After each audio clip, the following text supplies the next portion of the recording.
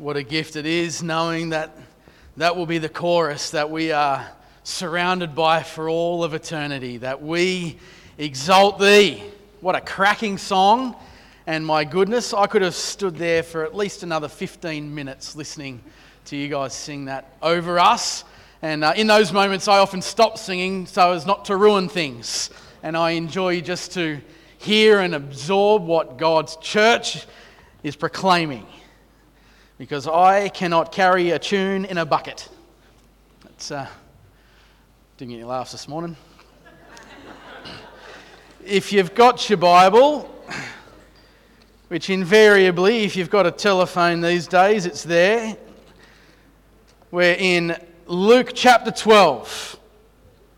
The Gospel according to Dr. Luke, chapter 12, verse 13, and onwards. I'm going to read. You can follow along if you like in your own version. Otherwise, you can feel free to shut your eyes and hear the word of the Lord. Someone in the crowd said to him, as in Jesus, "Teacher, tell my brother to divide the inheritance with me." Obviously, there's two brothers here, and their father is no longer with them, and the two brothers are perhaps having a bit of a dispute, or at least a conversation about their inheritance. One of them may be feeling like he hasn't got what he deserves, or the other has got more, and they invite Jesus into this conversation, but Jesus said, "Man, who made me judge or arbitrator over you?" And he continued, and he said to them, "Take care and be on your guard against all covetousness, for one's life does not consist in the abundance of his possessions." And then he went on to tell them a parable, saying, "The land of a rich man produced plentifully, and he thought to himself, 'What shall I do? For I have nowhere to store my crops.'" His crops were swelling. It was so abundant, the income that he was receiving. And he says, "What am I going to do about this problem?" He says, "I know, I will tear down my barns and I will build even bigger ones. And there I will store all my grain and my goods, and I will say to my soul, 'Soul, you have ample goods laid up for many years, so relax, eat, drink, be merry.' But God said to him, 'You fool, this night your soul is required of you, and the things you have prepared, whose will they be? So is the one who lays up treasures for himself and is not rich toward God.'" And then he turns to his disciples and he says, "Therefore I tell you, do not be anxious about your life, what you will eat, nor about your body, what you will put on. For life is more than food, and the body more than clothing. Consider the ravens, for goodness sake." He didn't say that bit, but I put it in there. "They neither sow nor reap. They have neither storehouse nor barn, and yet God feeds them. Of how much more value are you, my friend, than the birds? And which of you, by being anxious, can add a single hour to his span of life? If then you are not able to do as small a thing as that, why are you anxious about the rest? Consider the lilies, how they grow. They neither toil nor spin, yet I tell you, even Solomon, in all of his glory, in all of his fancy robes and his jewels and his crowns and all of this, not even Solomon in all of his glory was arrayed like one of these. But if God so clothes the grass, which is alive in the field today and tomorrow is thrown into the oven," I don't know why you put grass in the oven, but anyway, "how much more will he clothe you, O you of little faith? And do not seek what you are to eat and what you are to drink, nor be worried. For all the nations of the world seek after these things, and your Father knows that you need them. Instead, seek his kingdom, and these things will be added to you. Fear not, little flock, for it is your Father's good pleasure to give you the kingdom. Sell your possessions and give to the needy.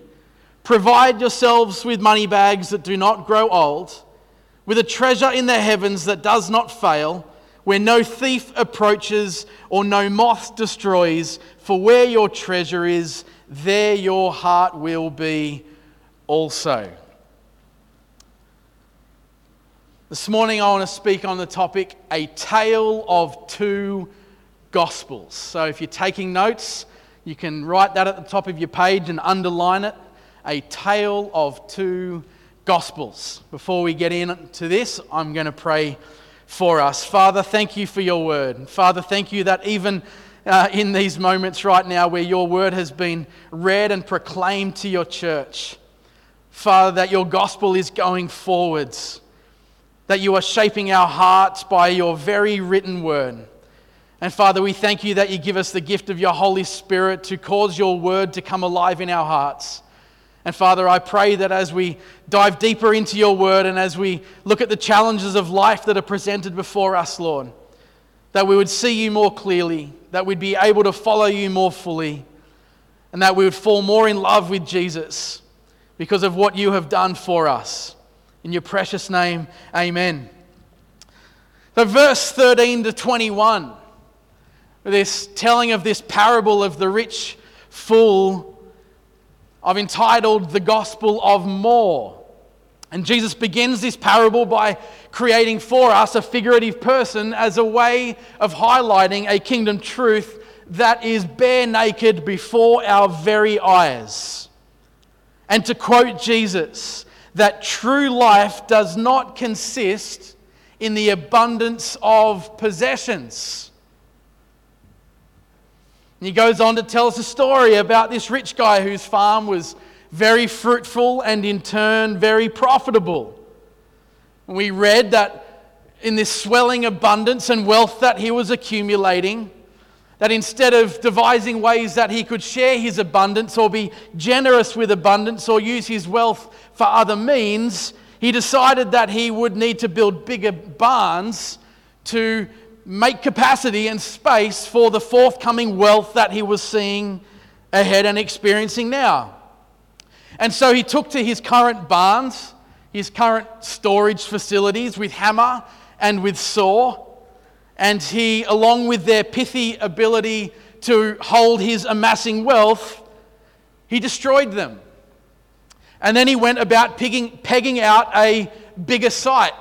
And well, if this is what's coming in, I'm going to need to build something much larger.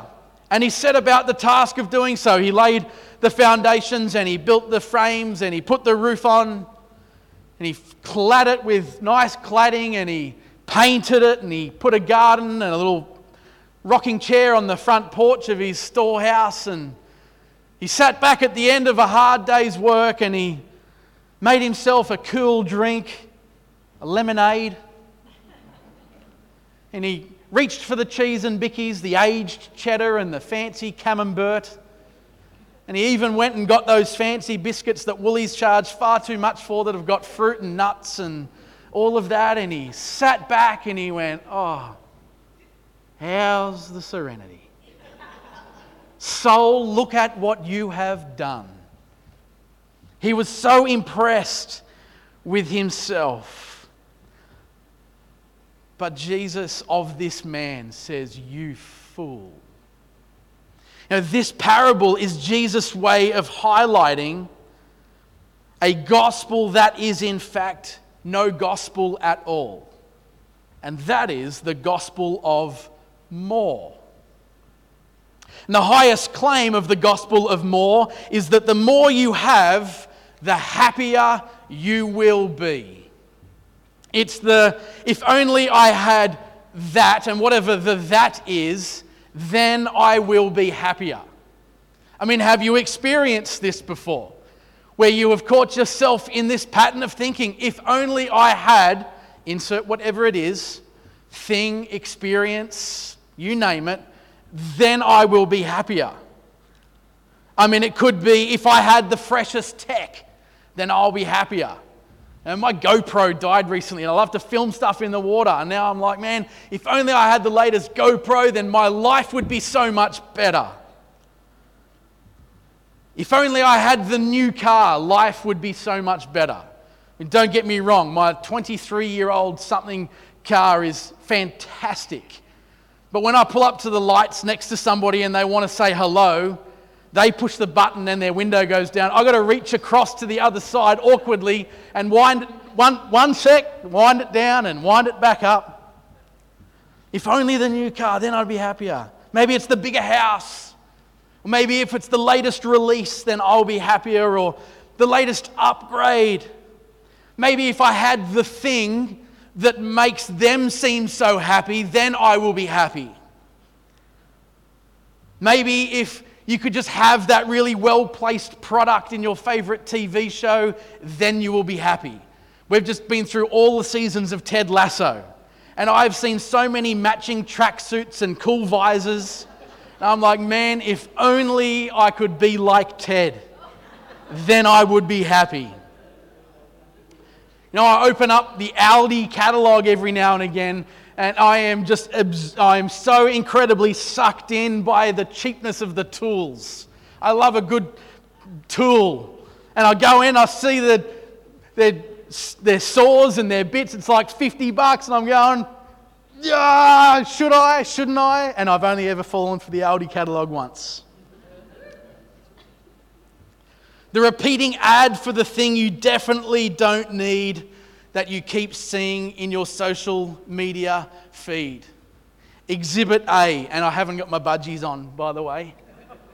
This is the only product I have ever bought off Instagram. My sunnies with inbuilt visor. I fell for the trap. It kept appearing in my thing, and I kept seeing this really good-looking guy, thinking, man, if only I could look like that, then life would be complete. Am I not? I had someone saying to me yesterday that they need to get a pair, so, you know, I'm contributing to the world in some way. I don't know.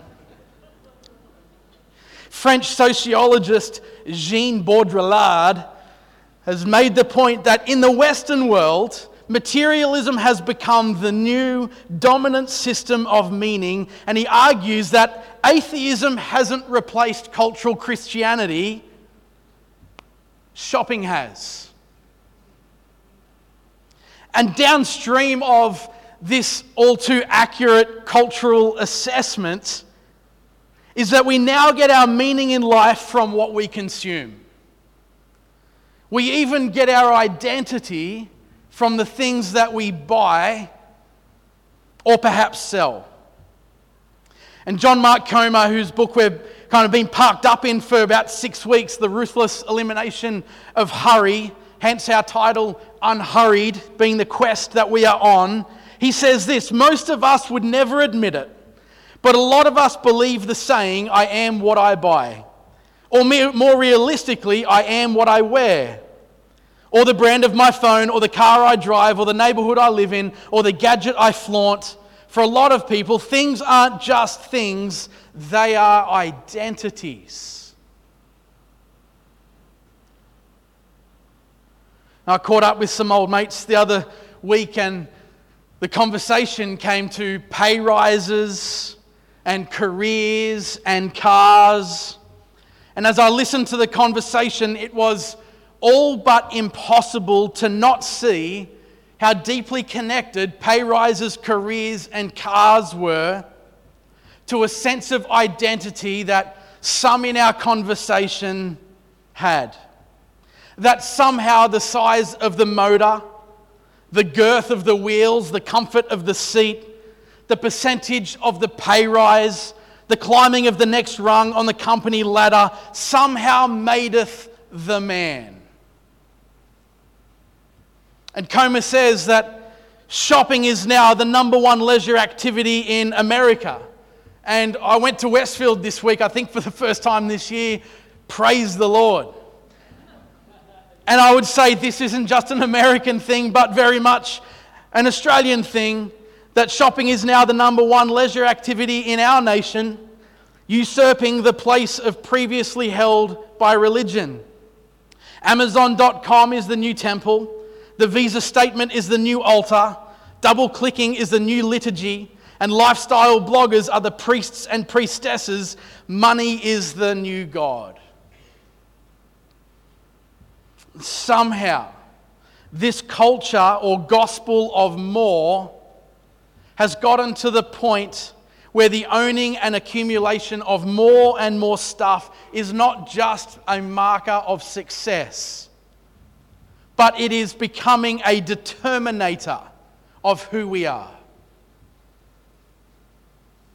It's confronting to sit with, because if I sat with the truth of this and the culture that surrounds us, it can be easy for me to go, that's not me. That's everyone else out there in the world who is on the rush and hurry train of accumulation and more, and buying into this gospel of more being the answer to happiness and to joy and to fulfillment. But the truth is, I'm a part of this culture as much as you are. And this gospel, it's an interesting one, because identity found in things is a false identity at best. And at worst, identity found in things is a comprehensive burglary of your soul. And this gospel of more has been a century or so in the making. And I say making for a very good reason. We haven't just by happenstance drifted our way into this way of being. We haven't accidentally stumbled into a consumeristic, materialistic life shaped by the gospel of more. And now, listen, there's a lot to be thankful for that we've imported from America, like the light bulb and the sewing machine and the steamboat, and perhaps even hot dogs and burgers. I went to a place called Five Guys Burgers this week. Anyone been there before? It's in town, came from America. Delicious. However, the unrelenting pursuit of more and the worship of things is not one that we can say we're grateful for importing. And Comer explains this. After World War I, the tycoons of big business, the shadow politicians of DC and the madmen of New York City conspired to remake the American economy. Their agenda, he says, to create an entire economy and with it a culture out of consumerism, to get the children of a bunch of simple farmers to spend their time and money buying up the latest thing hot off the assembly line. It was the thingification of American society. He notes, one Wall Street banker said this: "We must shift America from a needs to a desires culture. People must be trained." I mean, this is how intentional this culture has been created that we have inherited. People must be trained to desire, to want new things even before the old have been entirely consumed. We must shape a new mentality. Man's desires must overshadow his needs. To which he says, this sounds like an evil genius from an Orwellian sci-fi movie, but this was written by Paul Mazur from the Lehman Brothers, one of the financial architects of the economy that we now live in. Another pioneer of industrial relations called this plan the new economic gospel of consumption, to which we ought to pay attention to the word gospel. If I sit and I think about the core tenets of the gospel of more, they might be these. That number one, we are created to be individual consumers. That would be a tenet of the gospel of more. That we are nothing more than a consumer in this world, no longer a citizen of our world, but a consumer of our world. The second one might be that we are meant to be passive. That we just throw our hands in the air and go, well, this is how the world is, let's just get on board. A removal of our agency over the culture we find ourselves in. And maybe number three, the third tenet of the gospel of more would be our sole duty is then just to consume more. Just to keep feeding what is being brought off the machine line. And all these three tenets speak to are our identity, our agency, and our purpose. But my question is, what does placing our faith in the gospel of more result in?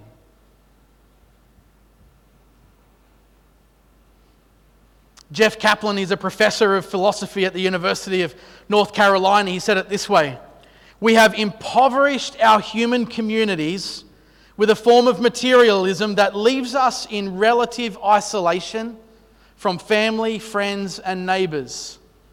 We simply don't have time for them. Unlike our great-grandparents who passed the time, we spend it.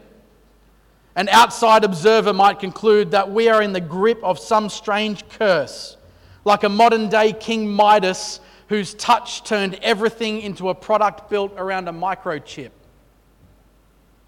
Walter Brueggemann, wonderful theologian, offers this analysis of the gospel of more, this is painting a picture of the problem. If we want to follow the sign of the times, we have to look at how our core economic beliefs have produced a culture that makes poverty, violence, ill health, and fragile economic systems seem inevitable. Economic systems based on competition, on scarcity, and acquisitiveness, otherwise greed, have become more than a question of economics. They have become the kingdom within which we dwell. The way of thinking invades our social order, our ways of being together, and what we value. This culture replicates the kingdom of ancient Egypt, Pharaoh's kingdom, which Daz spoke so sharply to the other week. It produces a consumer culture that centralizes wealth and power and leaves the rest wanting what the beneficiaries of the system have. And pointedly, John Mark Comer summarizes and says, "The wait is over. The verdict is in. Time is telling of the catastrophic damage that materialism is doing to the soul of our society.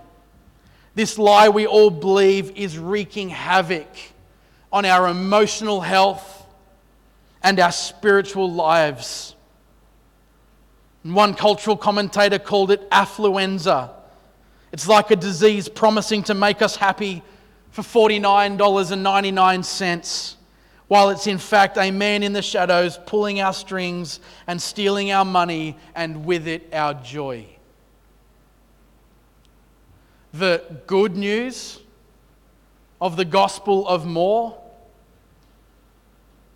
is that by placing your faith in it, you too can be more isolated, emotionally unhealthy, spiritually adrift, time poor, more machine than man or woman, more defeated, more socially fractured, more greedy, a contributor to injustice, and having had not only your money stolen, but your joy as well.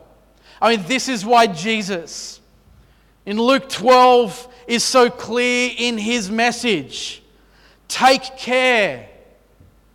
I mean, this is for you and I. As we open our phones, as we watch TV, as we interact with the marketing swirl that is always around us, take care and be on your guard against all covetousness, wishing that you could have that thing, or if you had that thing, you'd be more happy. Take care and be on your guard, for one's life does not consist in the abundance of your stuff. Now, Jesus foreknew that the insatiable desire for more and the lies we've been told would be a heavy foot on the accelerator of our lives, adding more hurry than we bargained for. And his teaching and his way of life are in fact the answer and the antidote and the way to finding the true life that Jesus spoke about. And perhaps some of the questions that John Mark Comer asked himself at a particular point in time are worth us asking ourselves. What if the formula of more stuff equals more happiness is bad maths? What if more stuff just equals more stress? More hours at the office, more debt, more years working in a job you don't feel called to, more time wasted cleaning and maintaining and fixing and playing with and organising and reorganising and updating all that junk you don't even need. What if more stuff actually equals less of what matters most? Less time, less financial freedom, less generosity, which according to Jesus is where the real joy is. Less peace as we hurry our way through the shopping parking lot. Less focus on what life is actually about, less mental real estate for creativity, less relationships, less margin, less prayer, less of what we actually ache for. What if we were to reject our culture's messaging as a half-truth at best, if not a full-on lie, and live into another message? What if we lived into another gospel? Which brings us to the second part of Luke 12, which we would be very familiar with, the opening statement, do not be anxious about tomorrow. And after Jesus' cautionary tale about the rich young man, he turns to his disciples and he says to them, don't be anxious about stuff. Don't be anxious about what to wear. Don't be anxious about what to eat. He pleads the case of God's faithfulness in caring for and providing for the needs of His creation. He appeals to the truth that if God is good enough to give the flowers of the field something to wear and the ravens of the sky something to eat, then how much more, O child of Him who loves you so dearly, will He provide for you? I mean, the freedom we can think we can attain through the accumulation of more pales in comparison to walking in the freedom of an intimate relationship with the God who has proven time and time again to provide. God's provision is not determined by your cleverness. God's provision in your life is not determined by your job. God's provision in your life is not determined by your race, your nationality, your family of origin. In fact, it has absolutely nothing to do with you. And this is the gospel of love. We have the gospel of more, and feel free by all means pursue it. But be warned of what Jesus said, you fool. But here we have before us the gospel of love. He does not love you on account of your stuff. He does not love you on account of what you own. He does not love you based on the size of your retirement fund or your share portfolio. He does not love you on account of your ability to provide for your family. He does not love you on account of your job. He does not love you on account of how much you give to the poor or whether you tithe to His church. Friend, it is in me this morning to remind you that you have a God in heaven who loves you so much that He gave everything that you would know the deepest, most satisfying, most freeing love and life that you could ever know. And maybe you've been brought along here today by a well-meaning, slightly annoying friend who loves Jesus, or maybe just because you're here every week. Maybe you've never encountered the truth of God's unconditional love, or whether you are well-versed in how much God loves you regardless. Either way, these 30 seconds are for all of us. That Jesus is God's Son, who came from heaven to earth, fully God, fully man, born of a virgin. And He lived this life where there was no sin in Him. A perfect life. Even His closest and best friends said that of Him. There was no sin in Him at all. He lived perfectly like nobody else. And He went to a cross. And on the cross He took my sin and He took your sin. He took all of the awful things that have been done to you. And He took all of the awful things that have been done to me. And He finished with them once and for all. He said, it's paid. It's finished. God's wrath has moved on, and He has given us His righteousness. Then after death, He rose again to life, both bodily and physically, on the third day. And then shortly after that, He sent us His Holy Spirit to His people, and then He ascended into heaven. And He's going to come back one day, physically and bodily, to make all things right in this world once and for all. And friends, this is the gospel of love. That you are loved because He first loved you, not because you have all the stuff you have or don't have. He loves you not because of your achievement or your attainment, not because you've made for yourself a name or a reputation or a career or a well-fluffed nest. He loves you because you are His. You are far more of value and worth than the sparrow that flies through the air or the flower that pops up from the ground.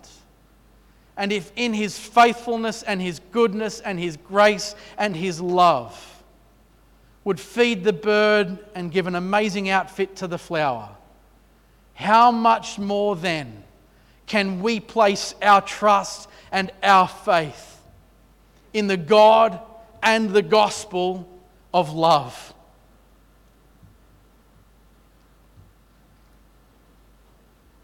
And this is the simple gospel, not us, but Him. By His grace and not by our effort, by His mercy and not our material things. And truly coming to terms with God's wildly unconditional, unlimited, unbounding, relentless love for you is not just the beginning of living a life of freedom, but it is the middle and the end of living a life of freedom, of peace, of joy and delight. And though even for those who may know His love so well and so deeply, the gnarly claws of consumerism can still clasp onto us like a ravenous eagle snatching a rabbit from a hillside. And it can hold us. Even though we know Jesus, even though we know truth, even though we know the gospel of grace and of love, still yet we find ourselves at times easily in the grips. As I've only got to open my phone and there I feel it, the grips of this consumeristic world latching its talons into my life. How can we get off the merry-go-round of acquiring more?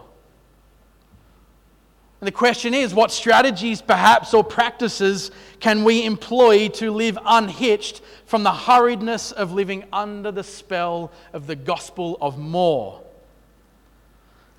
To which John Mark Comer would introduce us to the practice of simplicity. And we keep saying practice because it's not the I've got it sorted simplicity, it's the practice of simplicity. And a practice is something that we practice. And we can start in small ways that maybe cause us to step out of our comfort zone and to confront things, but maybe just a small step. And maybe there's just a really small step that God is inviting you toward taking into live a life of greater simplicity, where those claws and talons of consumerism are perhaps one by one torn out of your flesh, that we can walk into greater freedom. And Comer says that the goal of simplicity isn't just to declutter your closet or your garage, but to declutter your life, to clear away the myriad of distractions that ratchet up our anxiety, that feed us an endless stream of mind-numbing drivel and anaesthetize us to what really matters. The goal here is to live with a high degree of intentionality around what matters most, which for those of us who apprentice under Jesus is Jesus himself and his kingdom. And like all of our spiritual practices and spiritual disciplines, this is an exercise in knowing and practicing the way of Jesus. And it can be observed from just about any angle you look at Jesus' life. That simplicity is a practice that we can see in him. That he was a man of great simplicity, not foregoing beautiful things, not foregoing being invited to and enjoying delicious wine and meals at friends' houses, not foregoing being in the presence of people of great wealth who would host him, not without being in the community of people who funded his missionary exploits. I mean, Jesus, he knew wealth, and he was surrounded by wealth, and he was part of being a receiver of wealth. He was a beneficiary of wealth. He was someone who engaged in the aristocratic society in order to redeem it, but didn't allow it to become the thing that dictated its terms to him. He was able to both live in the simplicity of being able to observe and receive beauty without having his life hijacked by stuff. In reflecting on Jesus' life, Richard Foster noted, he was a carefree concern for possessions is what marks a life in the kingdom, and Jesus put on this display carefree, unconcerned so incredibly well. And to follow Jesus, especially in our Western world, is to live in the tension between grateful, happy enjoyment of nice, beautiful things and simplicity. And when in doubt, to err on the side of generous, simple living. I'm not going to go into all 12, but John Mark Comer gives 12 ways to practice simplicity. Some of them I think are a little bit, whatever, take them or leave them. Sorry if he's ever listening to this podcast, which he probably never will. I'm going to give you, in very brief form, 9 ways to practice simplicity. And I say brief, they are very brief. There's only a very small tag of commentary added to each one, and then we finish. Number 1, before you buy something, ask yourself, what is the true cost of this item? What is the true cost of this item? I follow a blog by a guy called Seth Godin. He's a marketing guru, and he wrote a post called Price versus Cost, and I'll read it verbatim.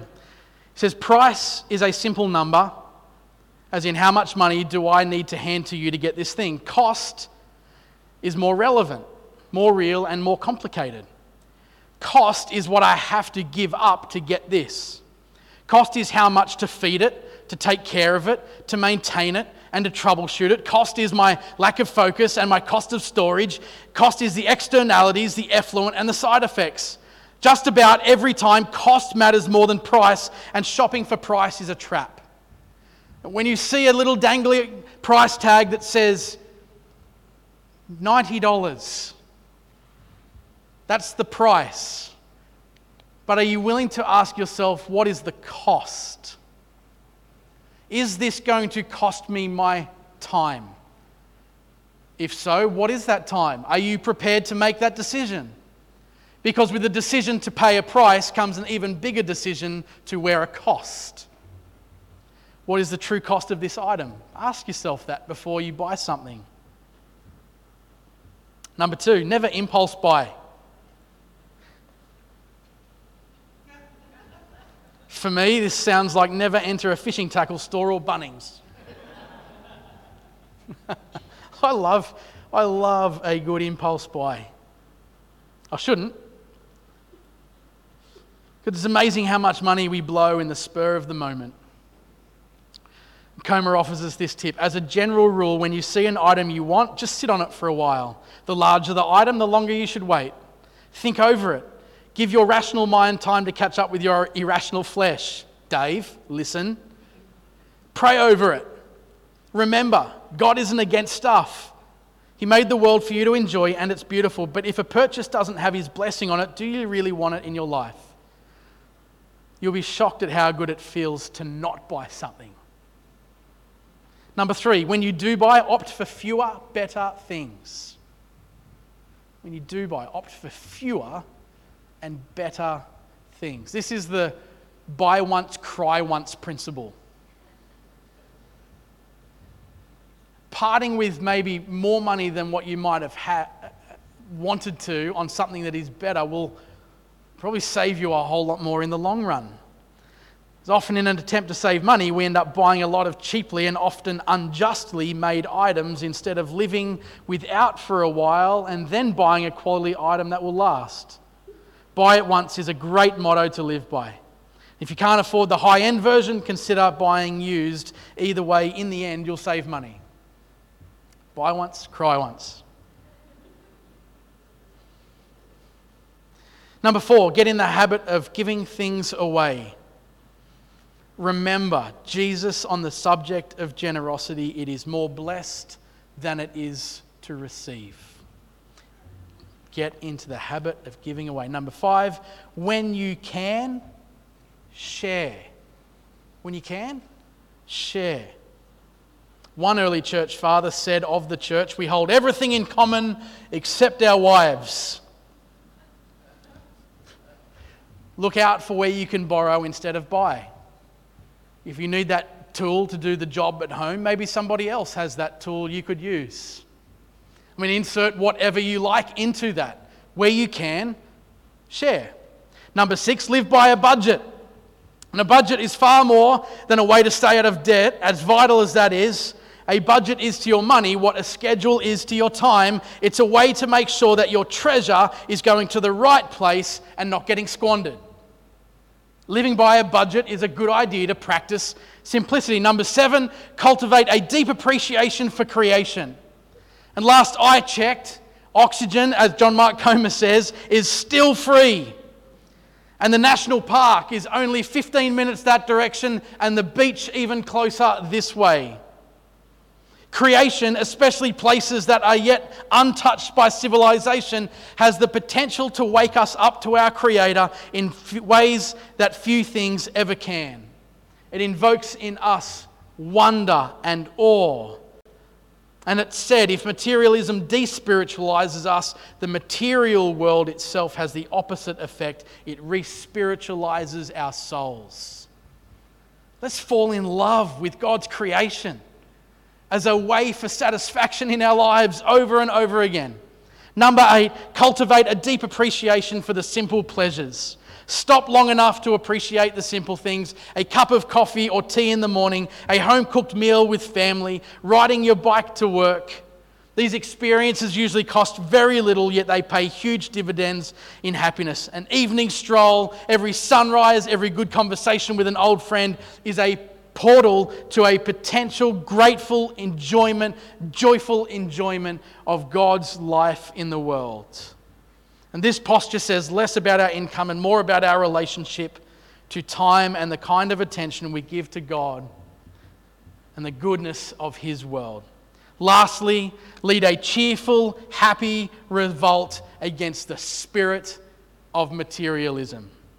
And it was said of St. Francis and his band of followers that they led a cheerful, happy revolt against the spirit of materialism. They saw spreading Jesus' message of simplicity as one and the same with spreading His message of joy.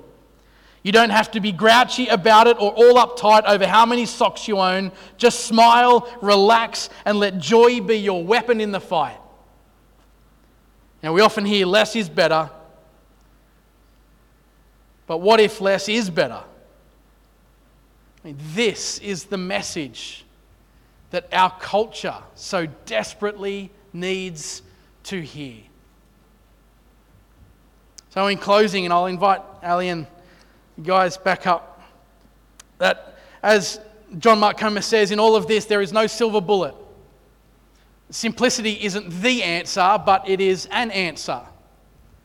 In the same way that embracing the Sabbath in our lives isn't the answer to an unhurried life, it's an answer. In the same way that practicing silence and solitude is not the answer, it's an answer. Next week we'll look at the practice of slowing. It's not the answer, it's an answer. This not just concept, but way of life of living simply as Jesus lived is not the answer, but an answer. Even an easy one. But you've got to choose.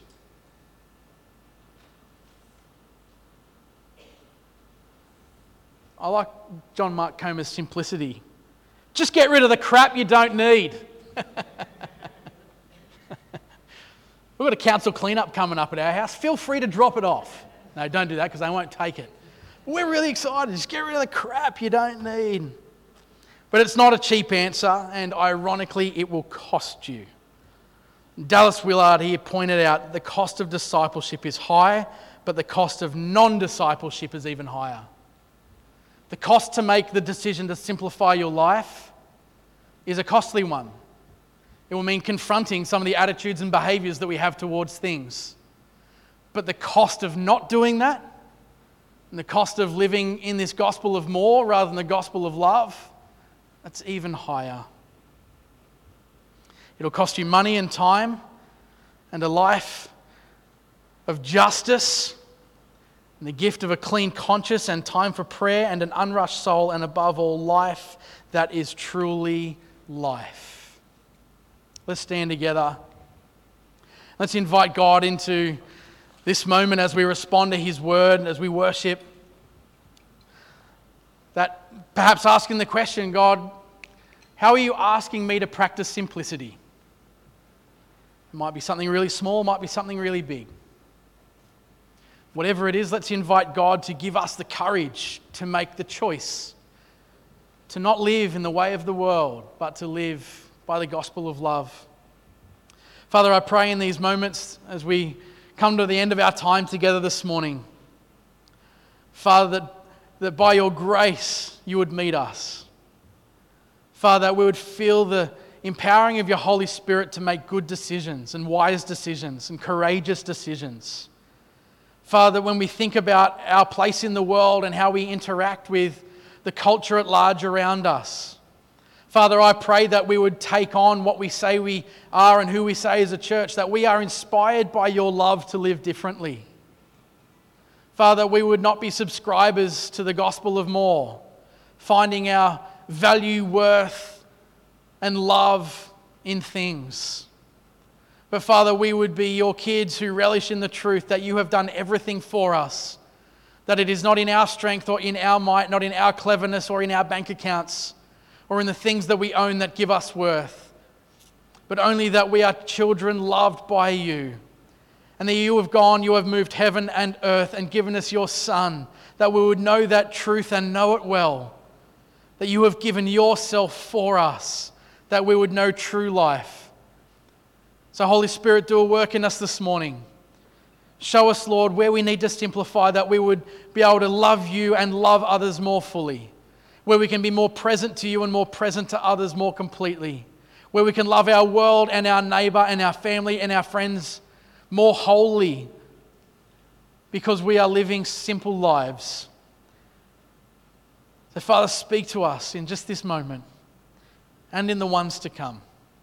In Jesus' name, amen.